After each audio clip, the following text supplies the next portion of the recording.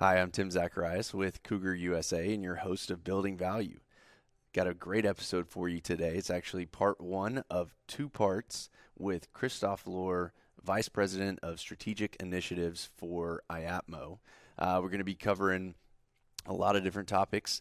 On this first episode specifically, we're going to be looking at his background and also talking about the water demand calculator, which is about a 5-year effort to redefine Hunter's curve and the way that building water demand is calculated. And then we're also going to be talking about the Water Demand Summit that's coming up in November. On Building Value, we go behind the scenes of building operations to showcase the people and products that make buildings work and the value they bring to the community.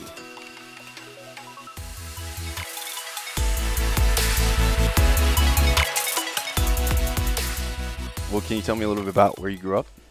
Yeah, so actually, I guess I'm a little bit of a person that's all over the place. Try to keep it a little bit short, but was born in Wiesbaden, Germany, and immigrated to the U.S. when I was 3 years old, and grew up in the Detroit metro area in a city called Rochester, Michigan. Okay. Went to high school, elementary school, high school, all the way through. And for college, then I decided actually to go south to the Virginia Military Institute, where I graduated with my Bachelor's of Science in Mechanical Engineering. Then spent a couple years out in the Midwest, living right on the border between Iowa and Illinois for the first couple of years in the Quad Cities. Okay. And then made my way out to Phoenix about 12 years ago and have been here ever since. Been out in the desert and learning all the uniqueness of that coming from green areas. But it's interesting. You sit there and you talk about water, and obviously we're going to be talking a lot about water today. And you get definitely a very different mindset when it comes to water and how it relates to the importance of it when you live into a desert. And sometimes how wasteful we've been as a society and as a country, especially comparing to others out there. So. Sure. Yeah. I mean, Phoenix is a beautiful area. I mean, only been there once, but definitely enjoyed it. And, I feel like the kind of the last time we were talking about, you had some unique interactions in college that kind of impacted the way that you moved through your career and kind of specialized in what you are now. Yeah, no, that's a great. Thanks for reminding me about that, Tim. My background again, Bachelor of Science in Mechanical Engineering, but it was interesting. My senior year, actually, I spent in a class, Energy Conversion Design. Still have the book up on my bookshelf up above the camera here, and in essence, the class was a whole semester on parallel piping systems, selecting pumps, and looking how open and closed systems that had parallel branches worked. And so I had a whole semester in MathCAD, basically, where we looked at the concepts of Hardy-Cross, Hazen-Williams equations, and everything else. And since I graduated VMI, I've noticed that not a lot of colleges or a lot of the engineers I've interacted with had that kind of opportunity. Yep. Early in my career, I was a sort of a mechanical engineering generalist. So I did HVAC and plumbing design. And I would liken it to, there's a mechanical coin inside the building.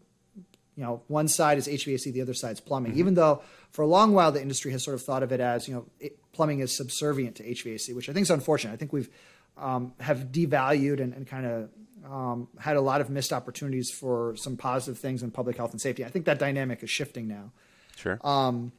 But early in my career, I did both. And then it was about 3 years in where I started getting into healthcare work specifically. The company I worked for, they split up their HVAC and their plumbing folks. And so at the time when I joined them, they only had an opening for plumbing. So I started with that and with the thinking, maybe I'll go into HVAC, go back to, where I was thinking where I wanted to be. And then I quickly realized that, a few months in that, man, there's a lot of opportunity here. To really be involved on the plumbing side and to focus on that. And it was interesting because my favorite courses in college were the theory side rather than the practical side, but all the theory side of that plumbing. And one of them was that energy conversion design course, where we really had spent that time on Hazen Williams and whatnot. And so I pretty quickly, about a few months in, I was like, I was originally thinking when I joined this company that I was going to go back to HVAC, and I was like, nope, I'm going to stick with the plumbing side. And so from that point on, I made another change to another engineering firm that really kind of helped propel me. But really spent the last half of my career focusing on the water, medical gases, but especially in the water and water safety standpoint, because what I started noticing was there was a lot of non-systems thinking, I guess, if you will. It's something that I speak a lot about, and that is the idea that we're looking at in the engineering in the U.S. My sense is that we tend to think things in tasks. We're very task focused. Sure. So we have great products. We have actually, it's interesting when you talk to some of the folks overseas. A lot of times they want to learn from us in our product development because I think we are able to make componentry that's much better. But when it comes to the overarching how those components interact with each other, I think that's where we struggle. At least there's a lot of room for growth. I think that's a fair way to put it. There's a lot of room for growth on our side. That is a polite way to say it. Yes. I was going to say, I mean, it seems like you said before, you really enjoy where you're at now with IATMO and kind of getting to take all of this experience that you've had in the, practicing as an engineer, being in that industry, and now kind of being in more of a, I guess like the code standards or advisory type role, kind of guiding where the industry is going with what you're doing now. No, definitely. I feel very fortunate to be with IATMO. It's a great organization. They really care about public health and safety. I mean, that is the number one driver. We have, I was to say, I have one of those stickers on my thing, live by the code. And I love it. It's this pointing to, we're impacting people's lives every day we come into the office. Warranted, I work from home.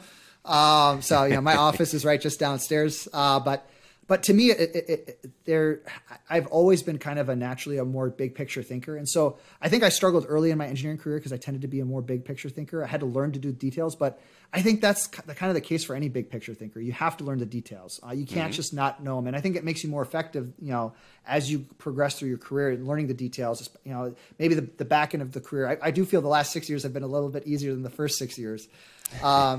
But it's been good, and it's a growth process, and you have to cut your teeth somewhere. And so I think for me, especially in the role I'm at now with IATMO, getting the chance to the way I look at my role, it's being that public spokesperson for the plumbing industry, getting the technical information out there, sharing what I know, but also when I share what I know, being open and receptive to other people's ideas and thoughts and insights, and pulling that into the work, and then finding ways to get the industry to kind of collaborate better together.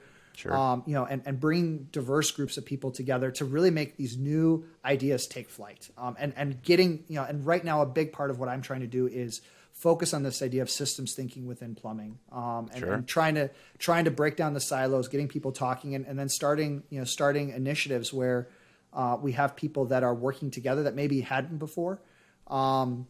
And getting documents created, guidelines created, manuals created, testing criteria created that push the industry towards the betterment of public health and safety. And I think there's a lot of opportunity in plumbing right now.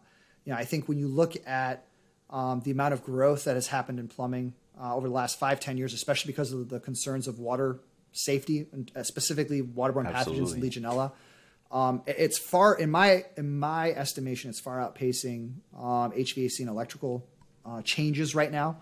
And so I think there's a lot of room for growth for the plumbing industry. And that gets me really excited. I mean, definitely gets me out of bed because I think there's a lot of positive developments that will happen for the U.S. as a result. Yeah, for sure. And I think in general, the public is much more aware of water safety these days, where the water is coming from, how it's being treated, I just think it's not just something that people are turning on the tap anymore and getting water and taking, maybe a little bit taking for granted how it gets there, but, maybe thinking about what's in the water or just general water safety like that. So just real quick, though, for anyone who might not know what IATMO is, can you just give a brief description of what the group is? Yeah, certainly. So IATMO is the International Association of Plumbing and Mechanical Officials. IATMO for short, IAPMO. Yeah, it'd be a mouthful if you had to say that every time. Every time, I know. So we always usually go by the shorthand. But it is a code and standards developer. So we develop the Uniform Plumbing Code and the Uniform Mechanical Code, which are both follow the ANSI process. And I'll touch on that in a moment here. But we also do product testing. And so we're a nonprofit, so we are very much third party. And a big part of our role is to get the industry together to come up with the best process forward. And so we, whether that's for product testing, which is a big part of what we do, we make sure products that are safe. If you've ever looked on like your faucet, or any device that you have, not all devices have it listed there. Sometimes they just put it on the sheet, but sometimes they'll put it on the physical part. But if you see that shield with UPC or IAPMO, that's one of the products that we've tested. And that's, those standards, those testing standards are something that we put into the code. So we do a lot of that, but we do more than that too. I mean, we now have a philanthropic arm, IWISH, the International Water and Sanitation Hygiene Foundation, which is our philanthropic arm that does, really great work across the country and the world and bringing water and sanitation to people that don't have that advantage up there. So we've had projects at the Navajo Nation up in northern Arizona. We've done stuff in South Africa and Southeast Asia. Really great group of folks. And then we have a presence overseas. We do stuff in India and again in the Oceania Pacific. We have an association portion, so we have members as well that partake. And so it's a really great organization that really focuses, from a big picture standpoint, again, codes and standards and the product testing predominantly, making sure that, our water and HVAC systems are safe. Yep, absolutely. And I like you keep mentioning the systems approach and this whole idea of, looking at the entire system. And that's something that we definitely try to do as well and pride ourselves on the knowledge of the entire system. And, if we make changes to this one component, what's the effect on the whole system? Or, when we get to the hot water distribution discussion here a little bit later, we'll get into some of that. I mean, but, there's oftentimes when somebody says, well, it's, the idea or the issue is pointed at a specific component when it may be just a sign of a bigger part of the whole system. So definitely appreciate that point of view. And I think one of the other big systems that I want to talk with you about, something that I'm pretty excited about, is the new water demand calculator and this idea of finally maybe moving past the hunter's curve days of yore, right? So I'd just kind of like to get an idea of where kind of all of that came from and maybe give us a little background on the hunter's curve and how we kind of got to where we are with the water demand calculations for a building. No, definitely. So, so when you look at a building, and whether it's like your apartment where you live or your home, or if you look at something bigger like your office or your university or hospital or sports stadium, obviously there's a lot of plumbing fixtures in there. So we're talking our faucets, our showers, our water closets, everything else. When you look at the building though, and you look at it from that water system standpoint, when you're sizing piping for that building, there's a few different ways you can do it. And the original method was to just say, okay, everything is on at the same time. Now, the problem with that is... What's the worst case, right? But the problem is if you do that, if you had, and we'll keep a smaller, simple, thing. So like a large, like a sports stadium or a hospital is going to have thousands upon thousands of fixtures. Let's just say, we'll keep it simple. We'll say it's a smaller office building that has, 10 water closets, 10 toilets, they're the flush valve type. Typically a flush valve operates at, 25 GPM. And if you look at the fixture unit, the flow rate of that, if you assumed all 10 were on, you'd have 250 GPM. Well, what's the likelihood of all 10 being on at the same time? Very, from and statistics. That 25 GPM is very much an instantaneous demand, right? It doesn't last. Yes. No, and that's period, that's the other part of it. Yeah, and so it's not just the pipe, right, that ends up being oversized. I mean, everything in the plumbing system gets based on that worst case scenario, and it drives pump selections, the piping, like you said, everything to that worst case scenario. Well, and that's the part too. When you look at the pipe size, again, we're counting for a peak flow demand, but like as you mentioned, most of the time you don't have that kind of that kind of flow rate. You typically, most of the time, your plumbing fixtures are off. I mean, if you look at them, they're either on or off. Most of the time, they're off. And so what Roy Hunter in 1940, in essence, I mean, this is how old the sizing methodology is. In 1940, he concluded a couple of studies, and basically he took a 99.9 percentile. So what does that mean in English? So that means he says, okay, there's a certain probability that at any given moment that a number of fixtures are going to be on at the same time while others are going to be off. And so 99.9 percentile is a pretty high usage. It equates to, imagine if you had 10 fixtures, whatever they were, somebody using the fixture, stepping away, like washing their hands, let's say, you have a faucet. Somebody washes their hands, steps away, somebody immediately gets up into the fixture, turns it on, starts washing their hands, turns it off, steps away, and then somebody right after that comes onto it. Well, there's only a few building types in the world that really work that way. And that's sports stadiums, theaters, and where you have a rush of demand. Yeah. Right. Airports, when a flight gets in, it's not even the whole airport that works that way. It's right. Typically certain times of the day. But a sports stadium, but that was an ingenious solution in 1940 because he didn't have a computer to run any kind of, numbers. He did all the calculations by hand. And he was able to figure out, okay, if I get this 99 percentile, condition, I can really drive down the size of the system. Sure. So, to take a look at, if we were to do, if we were to kind of equate this, to our continue on. So, if our example before with 10 water closets, at 25 GPM, if they were all on, you'd have 250 GPM of flow rate. But, we don't want to assume that. So Hunter, he basically, with his curve of utilizing a value that included the flow rate and the probability of it being on or off, that's what a fixture unit is. It's a dimensionless unit. You're able to convert into a projected 99.9 percentile flow rate, which in this case, for our 10 water closets, it drops it from 250 GPM, something around 50 GPM. So huge. I mean, it's a fifth of the flow rate, which means it's a big drop. You're going to likely go from what, like, I'm trying to think here, right on the fly, like, 250 GPM is probably like a 4-inch line, something like that. You're going to be able to drop down to like a 2-inch. I mean, so you're talking a lot of material, and that's why the U.S. Department of Commerce had hired Roy Hunter, was to try to make it more economical to build buildings. That the original reports were all by the U.S. Department of Commerce. So that's where we started. So he basically finished that in 1940. 1945, he was doing the same thing for drainage fixture units, and that's when you'll see that report was released. And then he died, 1945, which is why we have the GPM on water side, but we don't have it on the waste side. It's because he never finished the report. And I learned all this through my amazing colleague Dan Cole, who is like he'll probably cringe when I say it, but he's like the world's foremost expert on Roy Hunter. I mean, he's written so many articles.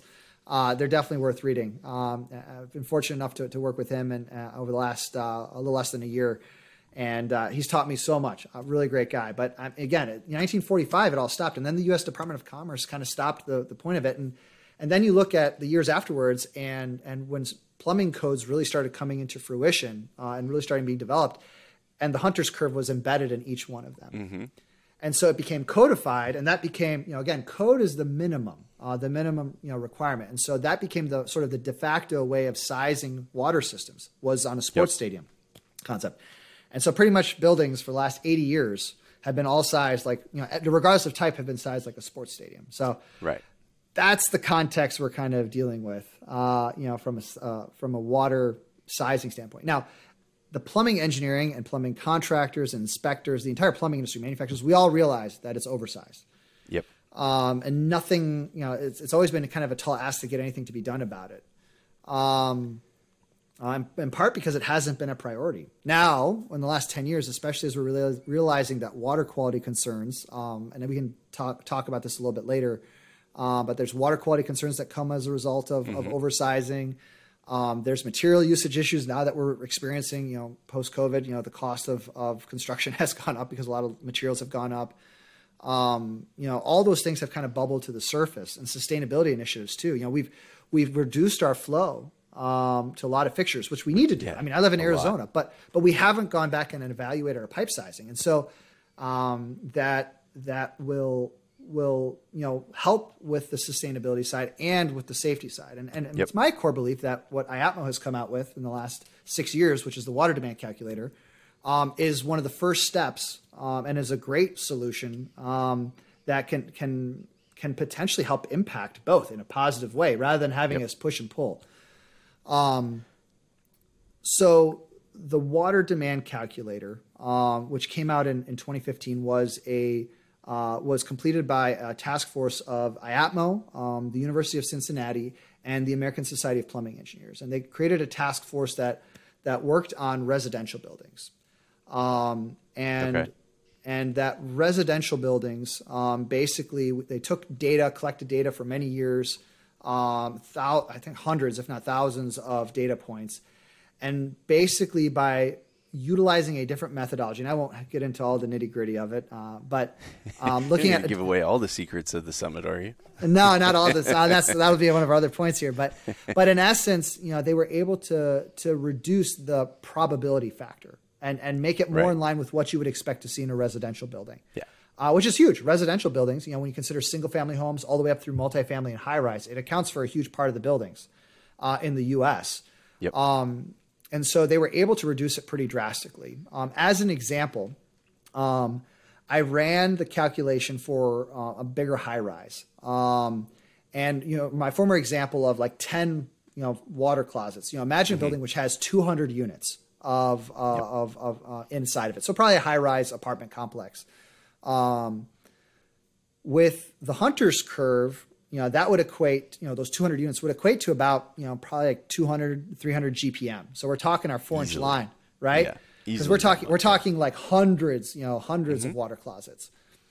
With the water demand calculator, utilizing that specific example, when I ran it, the peak flow rate went down to 50 GPM. Yeah. And I believe that, right? I mean, we see this all the time in the aftermarket and in new construction, we're working with engineers and seeing these big flow rates, especially in the multifamily, like you're talking about, really, really high flow rates. And it's not just the pipe size, like you said. I mean, the two areas that we see where it becomes a big issue, especially in high rises, are the booster pumps and the pressure reducing stations. So you have oversized booster pumps where they're sized for that worst case, trying to work them back at that partial demand. It doesn't work very well at all, right? You have all kinds of control issues, and then PRVs being oversized causes a whole nother set of problems. But in our experience, in some cases, that diversity factor or probability factor, like you said, is as little as like 10 to 15% of what Hunter's curve would predict for that building, right? I mean, it's a huge potential savings to the point where we've had. We did a temporary pump on it was a 400 unit, it was a student housing. So 400 units each with 2 bedrooms, and a pump that can't do more than about 100 to 115 GPM carried it at basically 99% occupancy. Right. Wow. So I mean that flow rate that you're talking about, the number that you gave is right on, I think, with what we've seen in real life examples. Just that diversity of use is a lot bigger than what people think. It is. Well, and that's because most buildings don't work like a sports stadium. It kind of goes back to that. It's interesting. Your example reminds me of an engineer that I've worked with. I had the pleasure of working with pretty closely over the last year plus, Gary Klein, and he's actually he's presenting at the ASPE Technical Symposium coming up here in San Diego, and he's kind of talked to me a little bit about some of the stuff that he's looked at, and he's actually working on projects in New York, where he's utilized the water demand calculator, and they're going back and measuring, and they're finding that the water demand calculator is still oversized. So there's a safety factor involved with it. Okay. But it's instead of it being like 500%, it's like 50%. Yeah. And that's huge. I mean, that's a huge impact on and it's not just about getting the pipe size smaller and saving money, although we have a report that talks about the potential cost impact savings. But you start talking about water quality and sustainability, and how the building performs, and you mentioned booster pumps. I mean, if we're able to get the right booster pump size in there, instead of having like a 10 or 20 horsepower pump, if you get a 5 horsepower pump, now you're talking energy savings. I mean, this goes right towards decarbonization, right? I mean, this has been huge. So we have now, a solution that is it's not just pulling on one lever without considering the rest. It's more holistic. We're looking at how all these things integrate, and when it's a much more thoughtful approach, a more holistic solution, to kind of use that wording again, where you're looking at the system as a whole and coming up with a way to solve multiple variables at the same time, solving multiple problems at the same time, with minimal negative unintended consequences on the other side, or none at all. And I think in this case we have one that it's neutral on the negative unintended consequences. Yeah, I can't really think of any. I mean, unless you were to go extreme and come up short on the pump selections, but I mean, I don't know that really ever happens. Well, and it would be a short period of time, if that. But again, we're talking such a low likelihood and probability, and we're talking about something, again, when you think about the building, most of the time the plumbing fixtures are off. They're off 99% of the time, and they're on 1% of the time. Yeah, and especially if you don't have a cooling tower, right? I mean, if you take a cooling tower out of the building, there's probably 60 to 80% of the overall use, right? Yeah. So, you take that factor out, even more so, you have less risk, right? I mean, when we're doing, sizing a booster system or something like that on a retrofit, and we're looking at downsizing from what's there, it's one of the first questions we ask: does this make up to the cooling tower? And, from there we know where we need to be. But it's funny that you'd think the company that's providing and selling the booster systems, if they're suggesting a smaller one, that they're not trying to pull a fast one on you, right? Like, we're trying to talk you down from this massive booster system because we know that over time it's going to cause issues, right? You're going to have failures. You're going to have unhappy tenants and guests and patients, and we're there for the long haul, and so I'd rather take the smaller sale and have it be the right fit for the building. Yeah, no, I think so too. Well, and I also think for the industry, though, obviously going smaller can be better, from a quality standpoint, less callbacks, less, service calls and all the rest. But I think also, you look at the opportunity for improving the dollar per unit value of whatever. I think that's out there too. I think if we can go with smaller components, but they have more features, they have more benefits, it makes the owner's life that much easier. I mean, that becomes a win-win. And I was going to say that becomes a win-win for everybody, for the owner, for the engineer, for the installing contractor, for the manufacturer, for everybody involved from start to finish. Mm-hmm. And that, I think, is looking at it from a systems-based approach. You're now looking at how all these things kind of interact, and you're coming up with a solution that is holistic. Again, holistic meaning there's a long-term positive impact. In some countries, like Germany and the Netherlands, they've been doing some of this for a while, and it's kind of interesting as I've kind of started, looking back at my and started reading on some of the stuff that Germany's doing. They've been doing it for a lot longer than we have, and have been able to get some really positive results as by that methodology. So, how can people utilize this water demand calculator? Where do they go to use it? All right, so if you go to www.iapmo.org/water-demand-calculator / that'll take you to the webpage directly, where you can look at all of our reports. You can download the latest version of the water demand calculator. It's an Excel 2.1. There's even a how-to manual right there. And basically you fill out your total number of fixtures. You click the run, the run feature, and it will give you what the approximate diversity factor is. It'll give you the estimated peak flow rate. And again, that's still, we're finding as we're kind of going back even for larger buildings and revalidating, because we already validated this, but as we're going through and revalidating this, that it's got that little bit of safety factor in there. So it should give everybody a little bit of confidence. And then obviously if you have like a cooling tower, you'd add that GPM on top of it. I think it's the most common engineering practice, but there's also our studies. There's a study from the AWE that talked about the potential positive impact on water meter downsizing. There's a study we did a study with Stantec that talked about the material costs, which we found for single family homes up to a 45 unit multifamily, you could expect, and this was pre-COVID numbers too, estimates, but depending on the market, you could see material cost savings of anywhere between up to 10 to 16%. Wow. So, I mean, that was, again, material costs are much higher now. So the difference we'd expect to see that likely go. It's a significant number. Yeah.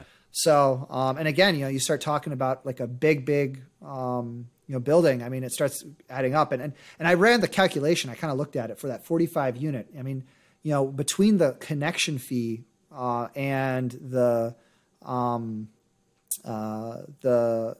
pipe material cost savings, based on those reports, I think I was seeing like up to around high end of $200,000 in savings as an example on the project.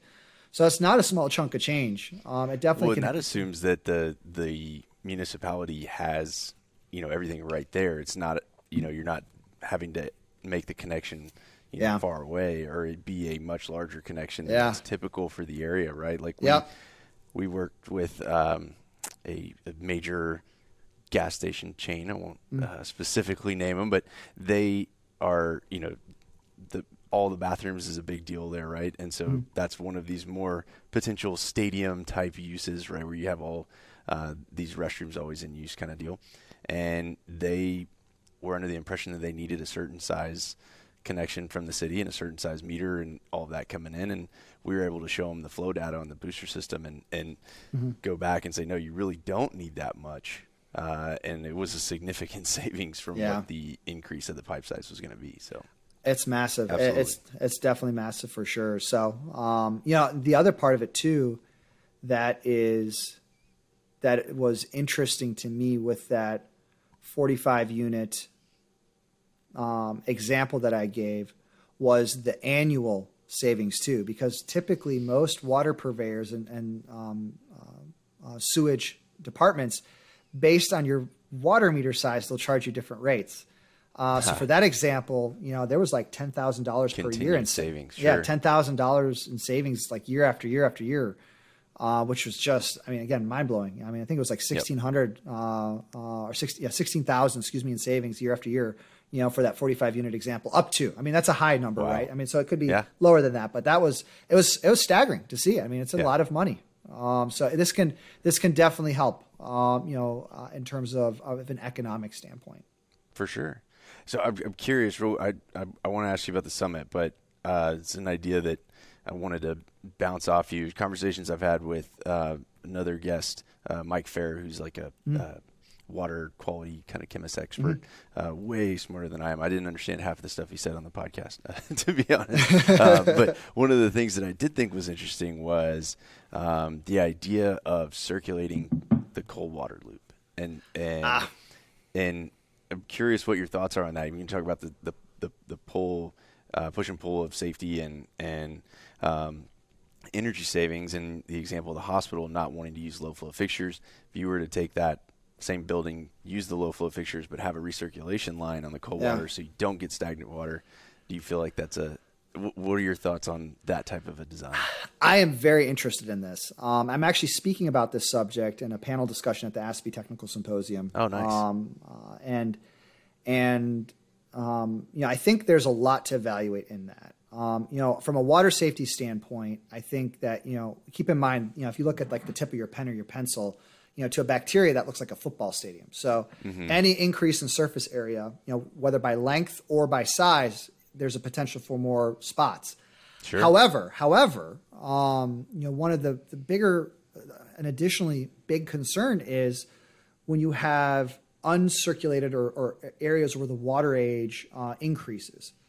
And so, the only option to get water circulating or water moving, I should say, doesn't have to, circulation is one option, or recirculation, but is to flush, basically open up your faucet and flush it to drain, or open up your water closet, continue to flush that to drain, to move the water in those areas.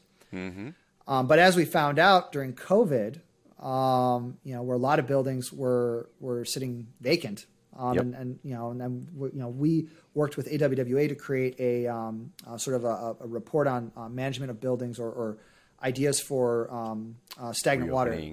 Well, so that was a separate one, but AWWA approached us and we worked with them to create a responding to stagnant water in buildings, sort of a guidance document.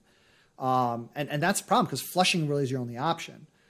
What I've been thinking about a lot is, we have a lot of buildings that are sitting vacant and they're in areas like the Western U.S. where if you flush and it goes to drain, what do you do with that water? Do you put in a gray water system? is there an option to circulate the water to make flushing, to get that distance between the circulated part, where the water's, quote unquote good, versus areas where it's deteriorated. And if we shorten that distance, does it make sense? So I think there's definitely a series of thinking that needs to occur. And I think there's potentially a case here for circulating the cold water and having some kind of water quality maintenance device. Right. It's definitely worth exploring to maintain that water quality and then reducing the amount you have to flush to drain. Right. I think it's something we need to be looking at. Now, I will say countries like Germany, I'm aware of technologies that are coming out of there. They're already doing this. Yeah. Now, that's one of those differences I was kind of alluding to earlier. And I've had conversations with people that are for and against this line of thinking. But in Germany, they don't have as much chlorine in their water. They actually have very, very low levels of chlorine.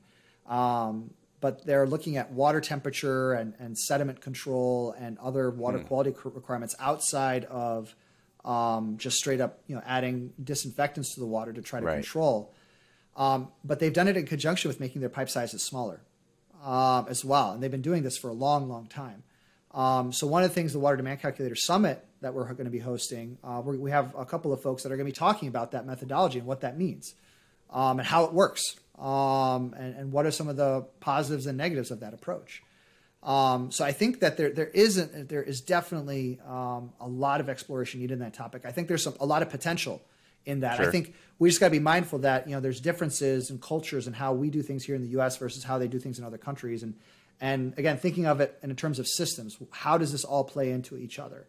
Does it make sense to do this? Although my sense is that there is something we can learn from some of our colleagues and professionals on the other side of the pond, as it were. Yeah, absolutely. I mean, I know it almost starts to mirror what we're doing on the hot water side of the building, right? When you start talking about having a return loop and adding in water quality, and you're starting to kind of look at what the ASHRAE 188 guideline 12, all of that, having the multiple layers of defense against Legionella and other bacteria. I mean, so it definitely starts to open up this whole other set of questions of what you're going to do on that side of the building. But I would agree that there's definitely potential to do that versus just flushing.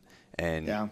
I could tell you, even in like our office here, in the bathroom in our workshop, that when I was coming up here like once a week to do virtual training and stuff like that, that bathroom rarely got used. And we had the Spartan Cube to be able to do Legionella testing on site. Yep. So I was basically learning how to do it. Took a sample out of the sink in there, and we had Legionella. And I was like, oh, jeez. Okay. So luckily it was a very low amount, Yep. But it was detectable, and so a simple flush and we were back to normal. But like you said, there wasn't any other option other than to flush the line. Yeah.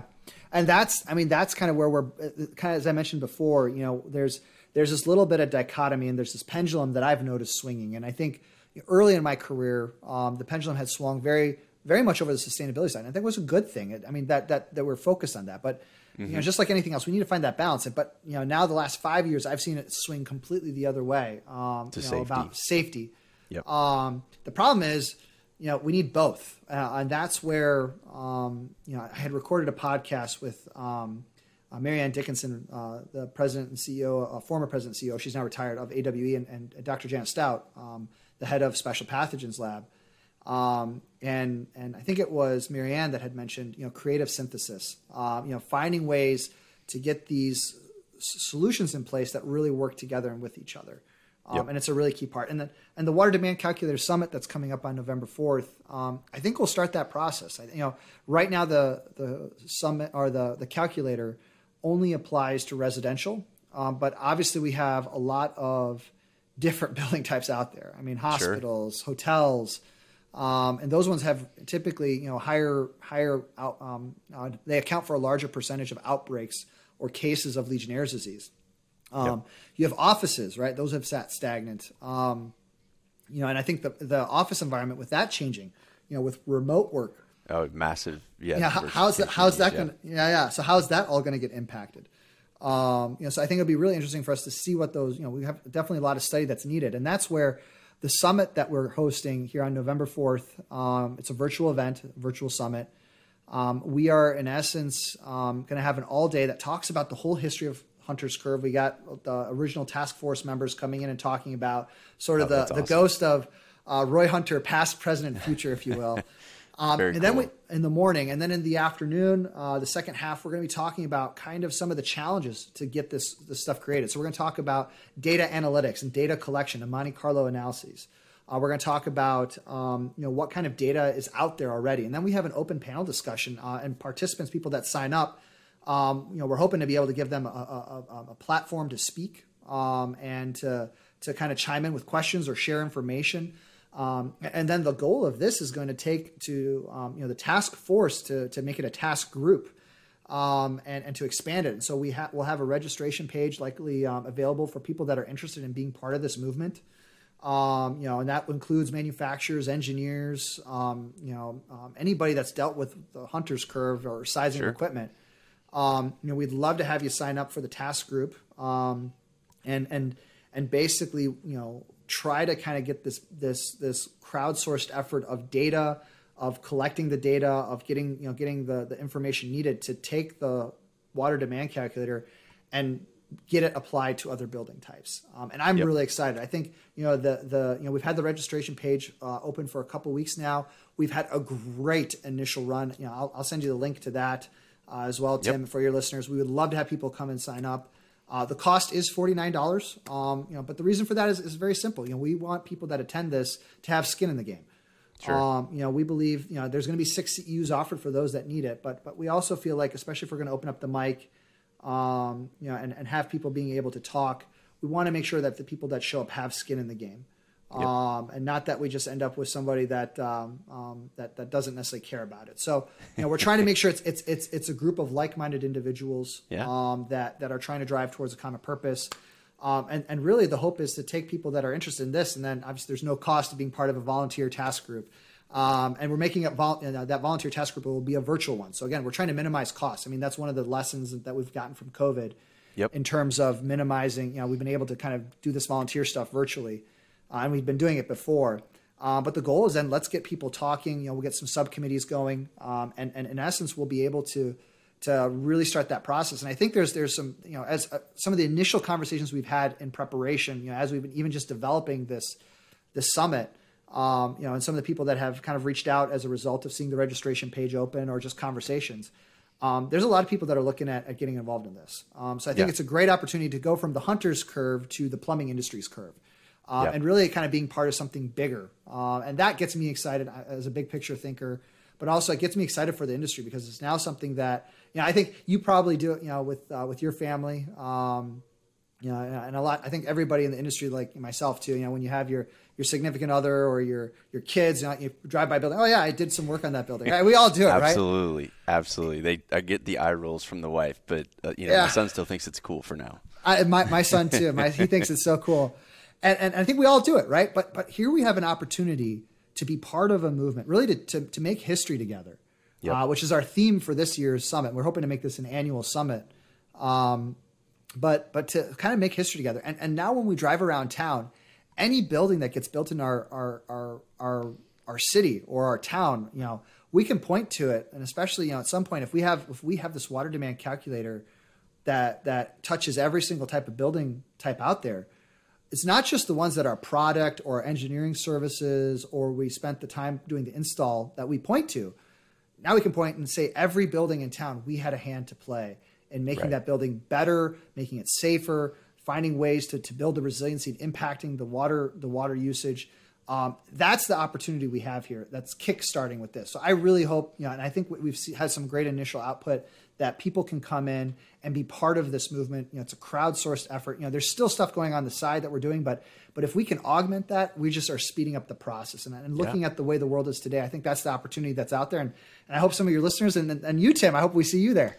Oh, I'm going to be there for sure. I mean, this has been something that we've been passionate about for a while and live and breathe every day, going out and being in buildings and working with the facility managers and building engineers on their existing systems, and then also with the consulting engineers on new construction. So definitely this is a topic of interest for me, and I'll be be there and submitting some questions and stuff. I don't know if you're be a good idea to open the mic or not, but I'll definitely take the opportunity if you do that. But no, I mean, I think it's a great way of going about it to open it up to all these other people, because I mean, I know the amount of experience that we've had with it, and I know there's a lot of other people that are out doing similar things, and so you get all those people together.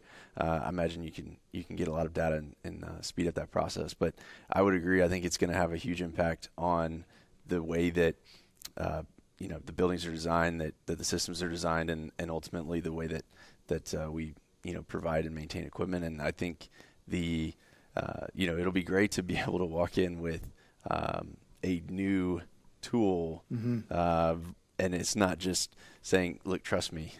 I know this piece of paper that's 80 years old says it's going to be this, but trust me, it's going to be really over here. So to have that kind of third-party verification, like you said, to say, no, this is really where we think it's going to be. This is actually where it's going to end up. And so to have that kind of accreditation.